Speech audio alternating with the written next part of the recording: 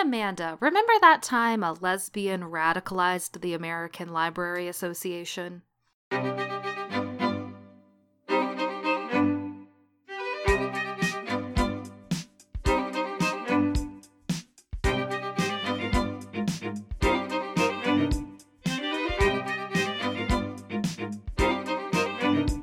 Hello, and welcome to Remember That Time, an historical podcast. I'm your host, Amanda Webb.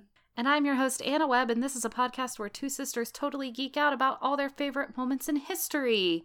And we're back! Hello, so sorry we missed a week. Not a problem. But it's Pride Month. It's Pride Month! And now we get to extend Pride a little bit. Yeah.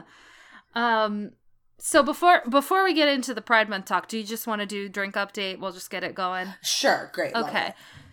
I am drinking a new Beveragino from Trader Joe's. It is a sparkling pineapple juice beverage. Ooh. It's so good. You know I love pineapple juice. Mm-hmm. Oh, it's delicious. I'm drinking water. Thought I'd make it a little more exciting this time. The anticipation. Mm-hmm. The drama. I love it. Okay, so Pride Month. Happy Pride. Happy Pride. I wanted to talk about someone who is maybe a little less well known to like the mainstream in terms of, you know, the movement as a whole. Right. Obviously, lesser known to me doesn't mean lesser known to everyone, but sure. I do think there's a little bit less out there about this person than some other people. So today we are going to talk about Barbara Gittings. Great. I know nothing about this person, so this is always fun for me when it's like a completely fresh topic. Okay, then do you want to just get into it? Yeah, let's do it. All right, let's go. So Barbara Gittings is born on July 31st in 1932 in Vienna, Austria. Her parents are Elizabeth and John Sterrett Gittings, and her father is a U.S. diplomat, so that's why they're in Austria at the time she was born. Okay. And they move around a little bit, and she and her siblings actually attend Catholic schools in Montreal for most of their, you know, childhood.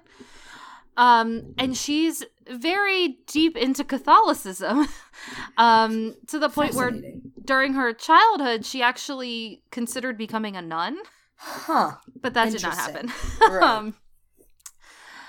So there's not a ton about, you know, like her early years.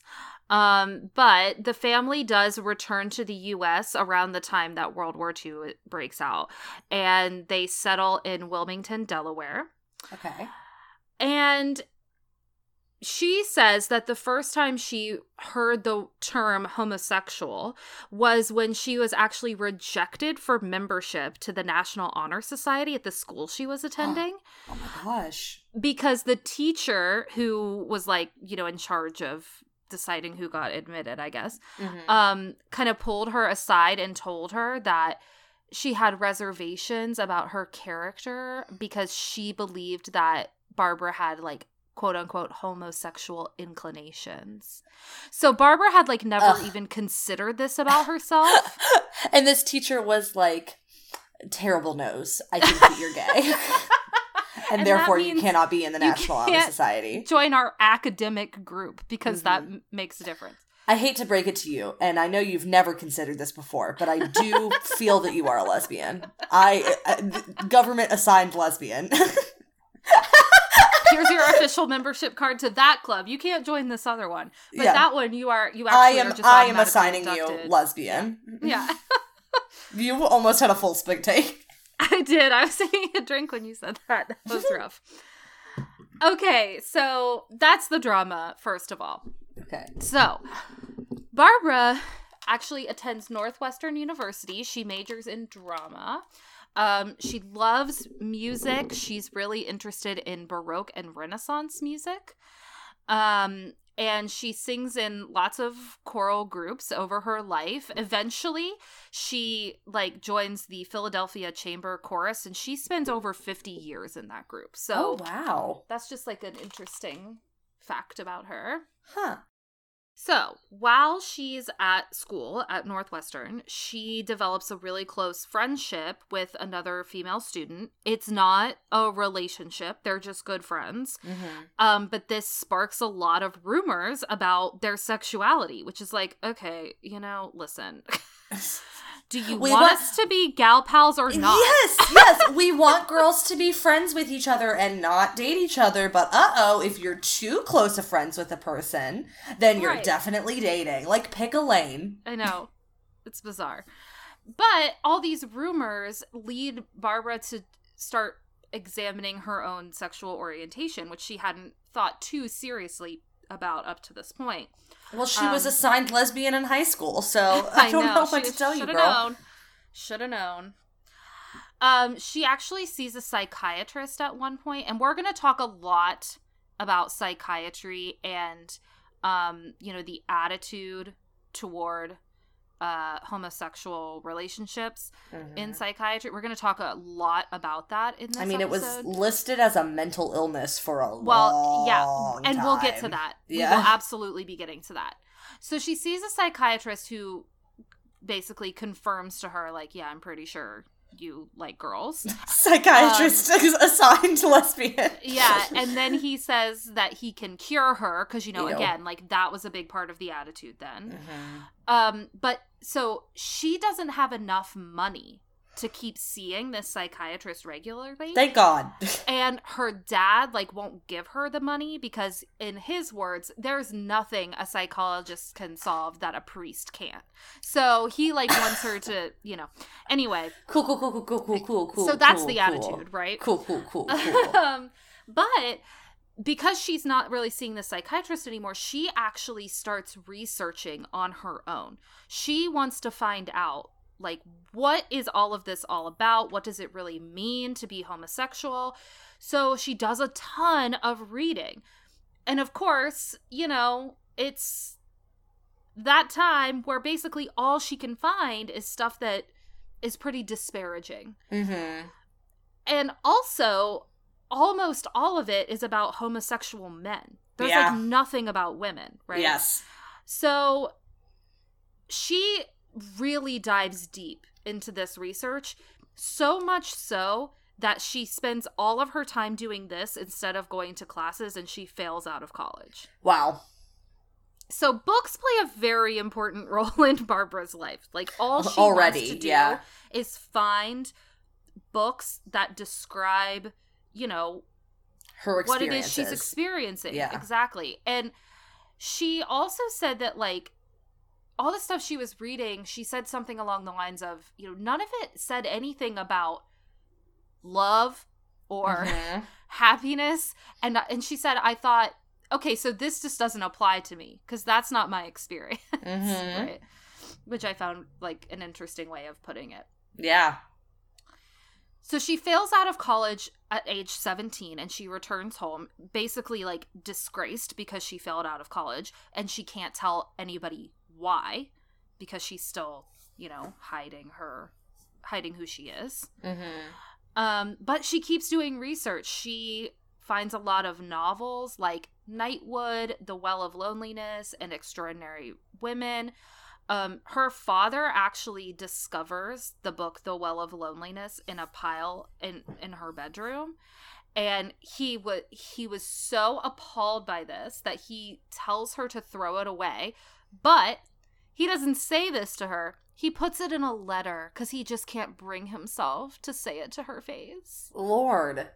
What a coward. Horrendous. Thankfully, we don't have to talk about him too much more.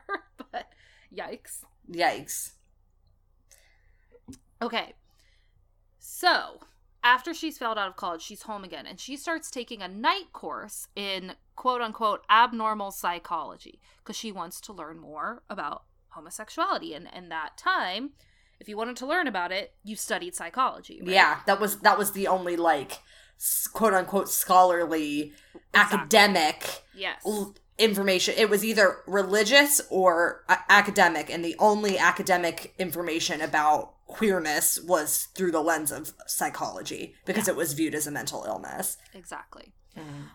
She actually meets a woman in this class that she starts a relationship with. I don't know that much about the relationship, but it was like her first relationship with a woman. I don't think it lasted too long. Barbara leaves home at the age of 18 and she moves to Philadelphia. While she's living in Philly, she hitchhikes to New York City on the weekends to go to gay bars, since she didn't really know of any in Philly at the time. And she would dress as a man. Sure. Because, so in this 1975 interview, I'm just going to read her little quote here. She says, "I wore drag because I thought that was a way to show I was gay. It's changed now, but in the early 50s, there were basically two types of women in the gay bars. The so-called butch ones in short hair and plain masculine attire, and the so-called femme ones in dresses and high heels and makeup. I knew high heels and makeup weren't my personal style, so I thought, I must be the other kind." Yes, it's true. I love it. Yeah. Okay, so in 1956, Barbara goes to California because she is going to visit the office of the newly founded One Inc., which is one of the first gay rights organizations in the U.S. And while she's there, she meets Phyllis Lyon. I think her name is pronounced Lyon, not Leon. I'm not sure. And Del Martin, who are a lesbian couple who had co-founded the Daughters of Bilitis. Again, I think that's how you say it. Yeah, we've talked about that before. We have, but I always have trouble remembering the right pronunciation. I'm going to refer to it more as the DOB throughout, just because that's faster. It's either Bilitis or Bilitis. It's one or the other. Anyway, so she meets them in... they had founded this org in San Francisco, so she joins the group, and then in 1958, she is asked to start a new chapter in New York. Okay. She opens up the New York chapter. She serves as their first president for about 3 years, and we're going to talk more about, how she comes to no longer be kind of in leadership, but we'll get to that in a minute. And... She serves from 1958 to 1961, which is the year she meets Kay Tobin or Kay Lahusen. She's known as both, but this is her long-term partner that she ends up being with for a long time. They actually meet at a picnic in Rhode Island, and they stay together for like 46 years. Wow. Yeah. So while she's president of the DOB, their members averaged between like 10 to 40 people per meeting, so it's kind of slower at first, which is understandable. They'd meet twice a month, and they would invite like doctors and psychiatrists and ministers and attorneys to come and speak for their group, even if the messages were not, pro them, basically. But the idea was just like, they were just happy to have anybody acknowledging their group. So a lot of this early activism is like, first of all, there's not that much else out there because not as many people are speaking out to say, like, actually all that stuff wrong. But they want their groups to be legitimized and acknowledged. So they just invite anybody to speak for them, even if it's like, I don't know about that. Well, and even if they disagree, at least, that, like, I think a lot of it was also that the very, very, very early days of the movements for legitimizing queer people in general was through the lens of gay men. And so a lot of lesbian organizations were just looking to be at all recognized. Exactly. Even if it was by someone saying, lesbians are terrible. They're like, well, at least we exist. So. Yes. And also, you'll find that in the early days of the DOB, there was this sort of, like, acceptance of the psychology angle for a long time. Not to say that those people thought that they were wrong or mentally ill, but, there was this, like, this is how we study, like you said, queerness. So, this is what is considered legitimate right now. So that's what we're going to have on our, our docket, basically. During the time that she is president of the DOB, Barbara also works in a lot of clerical positions. She spends about 10 years as a mimeograph operator for an architectural firm. And this is important because Okay, so at this time, the New York chapter of the DOB starts distributing a newsletter. It only goes out to about 150 people, but Barbara would work on this while she was, like, required to work overtime at her job. So in 1959, she's using the company's envelopes to mail out the newsletter. And she's covering up the firm's name, like, with a sticker. Sure. But somebody figures it out, and they write to the firm to say, like, hey, they're distributing this newsletter. How do you feel about that? But surprisingly, Barbara is not fired over this, because thank God her boss is a woman who basically is like, I'm familiar with the topic. I get it. I'm not going to fire you, but maybe just don't do this anymore. Please stop. Thank you so much. Right. Okay, so from 1963 to 1966, Barbara edits the DOB's magazine called The Ladder. So, like we were kind of talking about before, a lot of the articles published in the magazine do focus on homosexuality as an illness. Again, mostly because it was just the general attitude of the time. Like, people didn't really know otherwise. And if you're being told over and over again, like, you have an illness, like, and you have no alternative point of view to tell you, no, you don't, you might believe that of yourself. So I guess it makes sense. But, okay, here's what happens. So in 1963, the newly formed East Coast homophile organizations have a convention. And at this convention, the gay activist Frank Kameny speaks. And he presents the point that this says, quote, "It is useless to try to find cures and causes for homosexuality since there is no valid evidence that it is an illness." So this is one of the first times that Barbara hears, like, a true argument for this, and it totally changes her way of thinking. Well, because it's so funny, because it was considered a mental illness for years and years and years and years, with just no, he's right, no evidence. It's like, you know, other things we think of as illnesses, it's because we measure, like, chemicals in the brain. No. At the time, that was not true, though. Anything that they didn't understand was considered an illness. That's true. So, you know, to be fair. I mean, not fair, but truthful. But anyway, so this totally changes her point of view. So, guess what? She's the editor of the magazine. That means she can make some changes. So she starts shifting the attitude of the magazine, The Ladder. She includes, under the title, she changes it to say a lesbian review. So she's stating outright, like, this is by lesbians for lesbians. She starts replacing the drawings on the covers with photos of actual lesbians. And her partner, Kay, is actually a photographer, so Kay takes a lot of these photos. Okay, cool.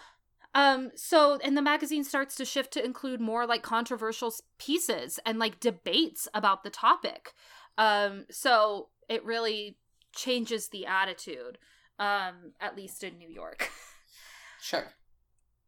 Okay, so in 1965, Barbara marches in the first gay picket lines at the White House, the U.S. State Department, and at Independence Hall in Philadelphia, to protest the federal government's policy on discrimination of homosexuals. I was going to talk more about the Lavender Scare, but it was a little, I didn't really have time to, like, put it all together, because there's a lot of information there. Yeah. But this was a time when they were concerned about communists in the federal government, and then they started to become concerned about homosexuals in the federal government. Well, they were concerned about communists in the federal government, and then when they started not finding very much evidence of that, they used gay people as a scapegoat and started doing that instead. So also, you didn't read what her sign said. It's very good. I'm not there yet. Okay. Relax. Sorry. She's at all of these protests, and she holds a sign that says sexual preference is irrelevant to federal employment, which is like, off. Yeah, duh. Yeah, like, exactly. Duh. So from 1965 to 1969, which is when we went to the moon. Oh, yes, of course. She and Frank Kameny lead the annual Reminder, which is a picketing event at Independence Hall in Philly on July 4th. And they do this until the Stonewall riots take place in June of 1969. Mm-hmm. And then the annual Pride Parade sort of takes that event's place. So it's like Pride before Pride, basically. Except it was like a literal, they were marching rather than the parade. Yeah. So, okay, just to jump back a little bit, in 1966, Barbara is actually ousted as the editor of the Ladder because it becomes very clear that her beliefs are starting to differ from the DOB's. Because, like I said, the DOB is still very focused on this, psychology aspect of it all. Yeah, psychology aspect. So she gets ousted from the magazine. Mm-hmm. Okay, so in November of 1967, Barbara and Kameny worked together as co-counsels in hearings held by the Department of Defense to discredit an expert witness who testified that homosexuals could be converted to heterosexuality, and to call into question the policy held by the Department of Defense that homosexual employees could be fired for being named as homosexuals. Right. So they attend and speak at all of these hearings to discredit this particular witness who's saying, yeah, if that person is outed, they can be fired. And they're like, no.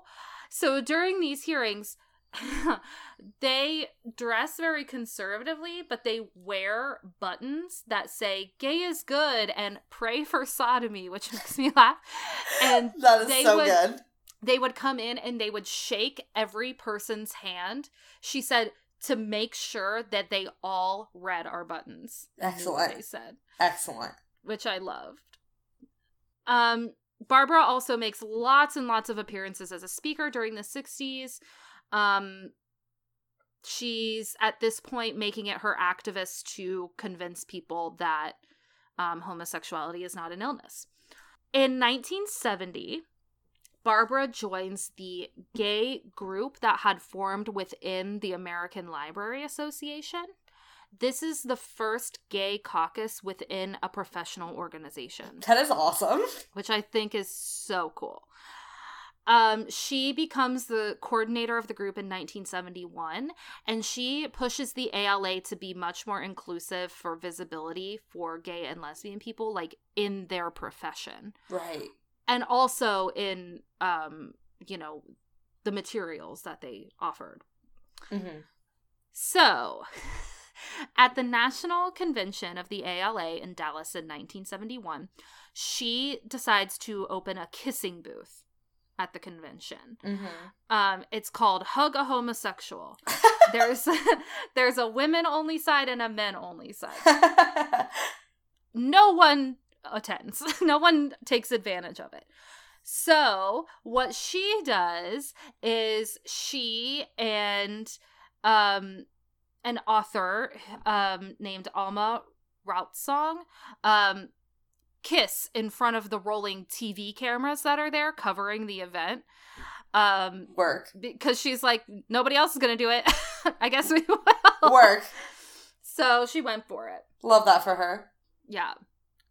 Okay, so in 1970, she appears on the Phil Donahue Show, and in 1971, she goes on PBS, on the David Susskind Show, along with 6 other lesbians, and they're among the first open lesbians to appear on TV in the U.S., and they basically hold a debate to talk about the stereotypes of queer people. Mm-hmm.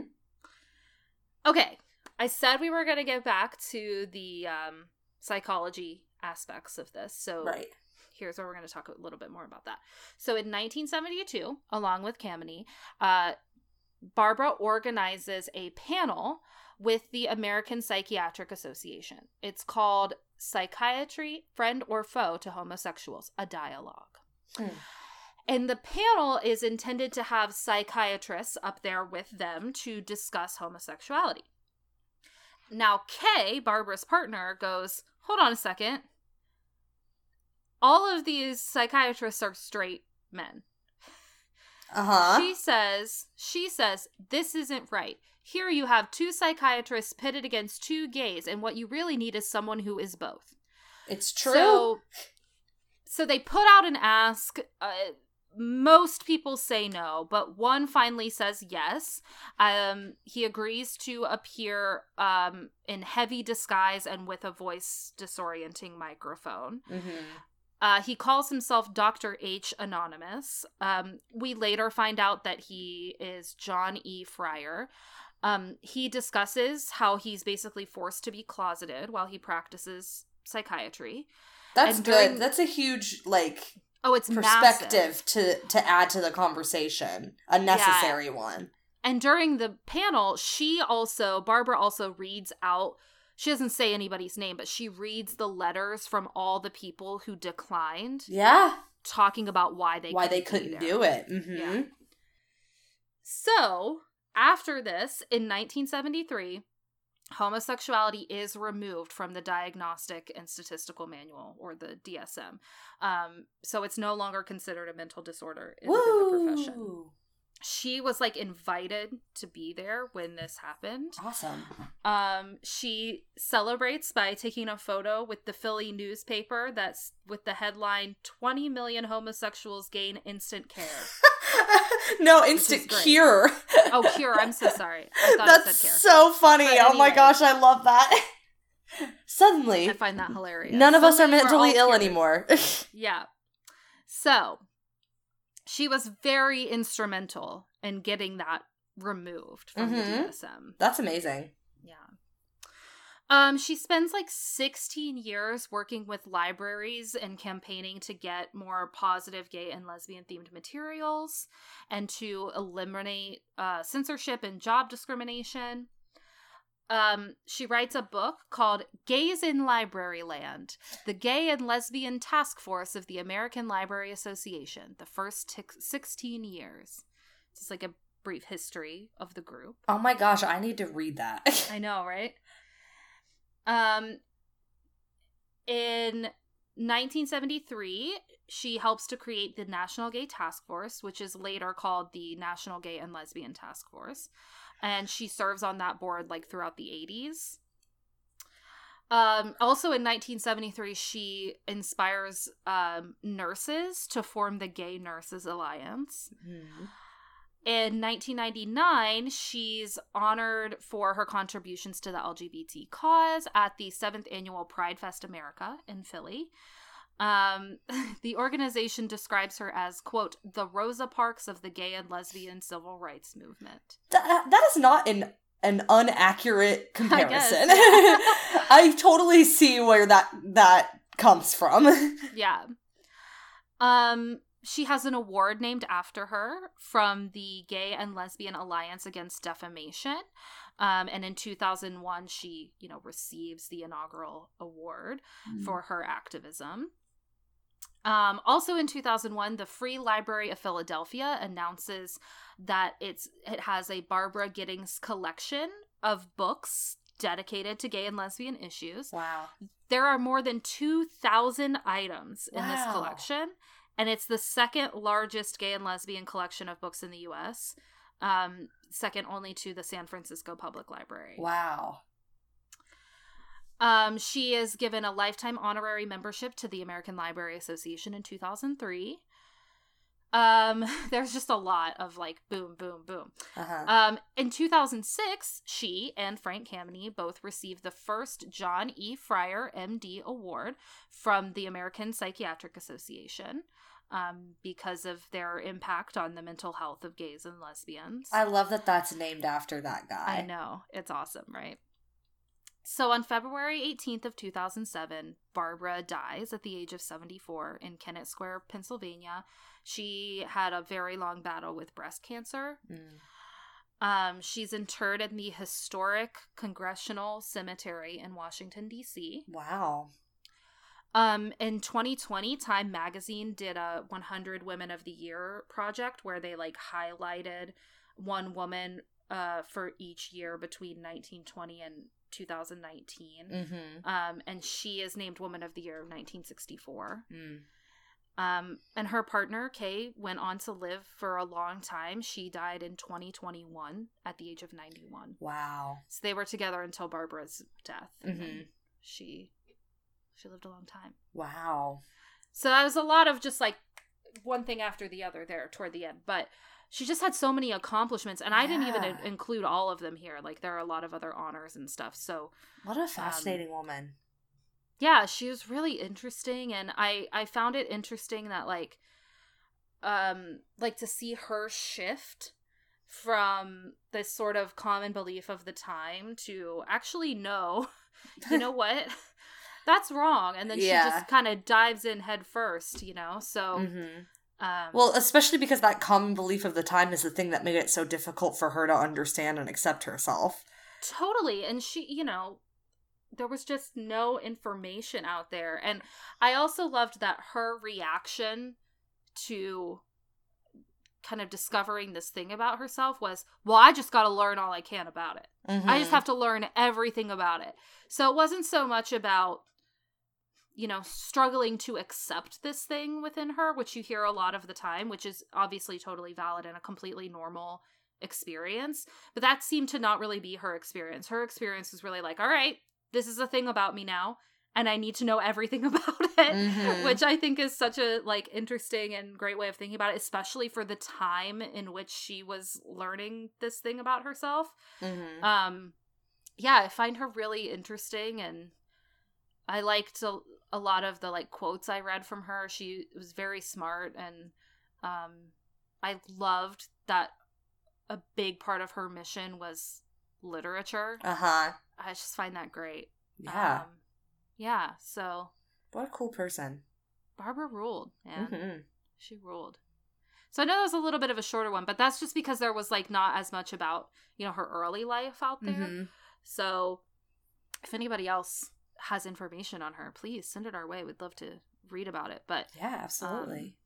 Yeah, so that's Barbara. Cool. Woohoo! First episode of Pride.